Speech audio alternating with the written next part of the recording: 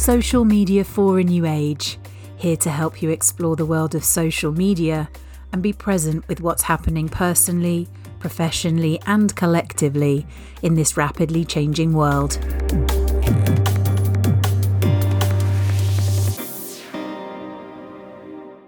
Hello, it's Katie back with you to talk about social media, and the topic that's been moving through me over the last few days has been the idea of emotional contagion through social media and the media, because it's been a really big couple of weeks here in England. We had the passing of Queen Elizabeth II. I really noticed from a place of neutrality how it changed over the days. And particularly we had an instance with what was known as the queue. And this queue grew and grew and grew. And in many respects, I felt like the queue grew because of what was happening on social media and in the media. I mean, it got to the point where there was a queue for the queue. And I mean, a couple of people called it mourn porn, and it was emotional contagion. It was like all other news and all other things happening in the world just stopped. We were asked to pour our attention and our emotion into this event. And no matter how you feel about the Queen and the monarchy, obviously there was a lot of polarization, or there was very little of the neutralness that I saw on social media anyway, even though when talking to friends and people that I'm connected to outside of the digital space, there was much more of that, but you wouldn't necessarily know about that. And I just thought it was a really interesting example. I've talked about emotional contagion in the past because I find it really fascinating from an energetic perspective as well. I think it was around 2015, Facebook ran a set of experiments where they altered for a large group of people what they were able to see in their newsfeed. So they filtered what was seen in their timelines towards a negative emotion and ones towards a positive emotion. And then what they did was they surveilled those people essentially to then see what kind of things they posted, having been subjected to the different emotions. And what they saw is that those who had the negative content in their timeline were far more likely to then post negative content in their timeline. And so there's a school of thought now around emotional contagion through social media that's actually getting bigger and getting more concerning. The experience just of this week of being here in England and experiencing it on that level of very much a cultural and national level. I think this is spilling into areas when it comes to social media that we do need to be aware of. So I read an article, I think it was in the New York Post. I actually saw it on social media, funnily enough. Let me find it.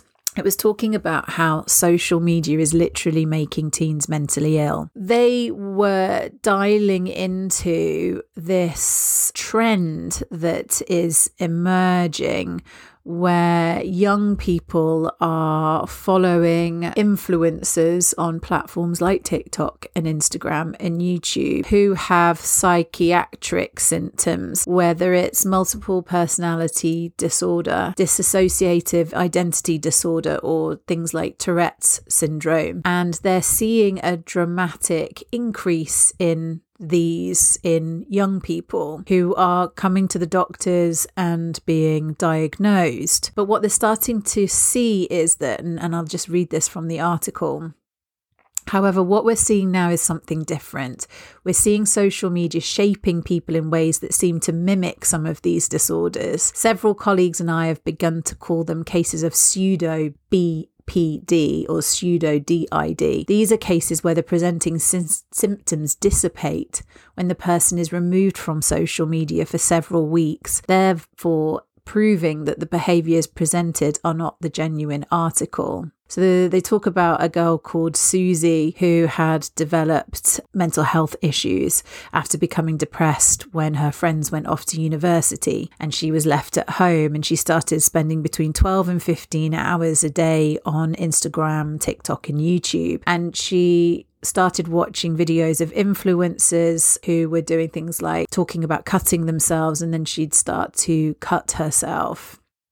And this is a phenomenon that's been picked up on. It used to happen quite a lot, I think, with Tumblr accounts and anorexia accounts. And so there's quite a lot of evidence, I'd say, over the last 10 years, but I think it's become more and more. And so we can dial into those more extreme cases which are of concern, but we can also expand out into how it might be affecting us on a day-to-day basis when we're using social media. I have noticed over the last 2 or 3 years particularly that when big events are happening, and boy have we had some big events happening over the last 2 or 3 years on planet Earth, the way that those events, the way that we react to those events on social media, often with unprocessed grief, emotions of all kinds, anger, whatever it may be, frustration, let's go the whole spectrum of emotion here, that we are unconsciously picking up on those emotions when we're online. So I've started to develop a practice of both protecting my energy but also clearing my energy when I'm using social media. I've also become aware of what might be my emotions and what might be the emotions of others, to start to notice if what I'm feeling is mine or whether that is being imprinted onto me unconsciously through the collective, through social media. So this is just a question for you to ask yourself. How do you think you're being affected by the emotions of others when you're using social media? Are you aware that you might be being nudged in certain directions of emotion unconsciously?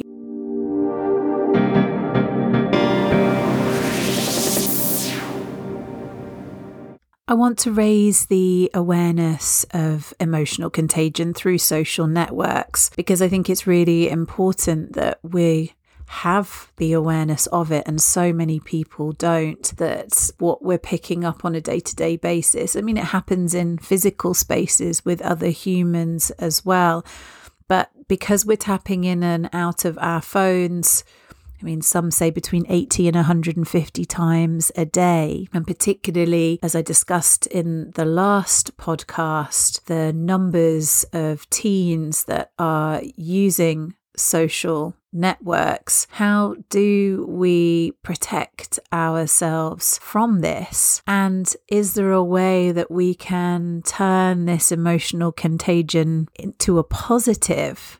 Can we, those of us that are aware of this, use this opportunity to put good energy, positive emotion, positive intention, positive vibrations out into our cyberspace? And when we're in a period where there is strong negative emotion or strong, not even negative, because I don't believe that everything should be positive. I mean, today is the equinox, and so it's about a balance of light and dark, of day and night. And the human experience and the human condition is one of light and dark. Without the dark, there would be no light. So I'm not saying that we have to wash the internet with nothing but positivity. But can we be a positive impact on other people's days, in other people's lives through what we share on social media? Can we use the knowledge that emotional contagion exists to pause for a moment before we share something negative, before we share our anger or grief or emotion, knowing that those people that are connected to us in those spaces are likely to pick some of that emotion up unconsciously and carry it with them throughout the rest of the day.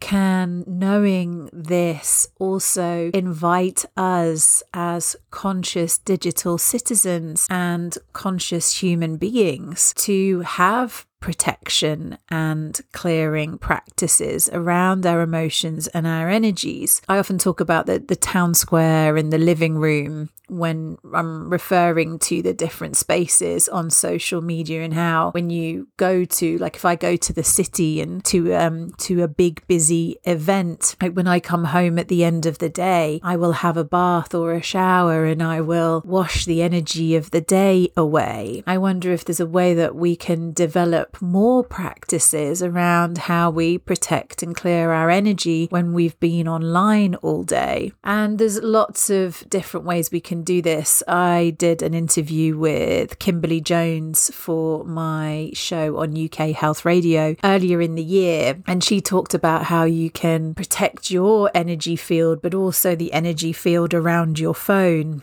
putting it into a bubble of golden light. George Lizos, a friend and author who wrote about how you can protect your light and protect your energy, he recommends doing an exercise where you take your finger and you put it at the end of your phone and you imagine that there's golden light in the end of your finger, literally filling up your mobile phone and surrounding your different apps and different digital spaces. And so you can do all sorts of different things. You can use your spiritual and well-being practices that you have for your physical body, also for your digital body too. So this is an invitation and a question for you to think about in your day-to-day. Start to notice if you are being affected by other people's emotions in the online space. And then once you have started to notice that, have a think about what you can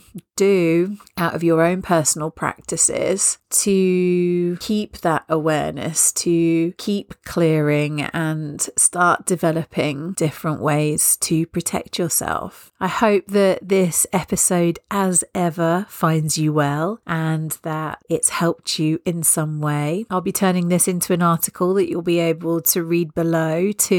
So choose your mediums for which you wish to engage. And if you've got any thoughts or comments or any examples or experiences that you want to share, I love to hear it. So please put them in the comments below and I will get back to you in due course. If you enjoyed this, please think about subscribing and sharing it with your friends. I produce these for free as part of my service work and also for sharing my thoughts and feelings about social media with you. If you'd like to find more information about social media for a new age or about me, Katie Brockhurst, your author and host, you can go to my website, socialmediaforanewaage.com, or buy my books. Social Media for a New Age 1, 2 and 3 are a series designed to support you on your journey with social media and with digital well-being.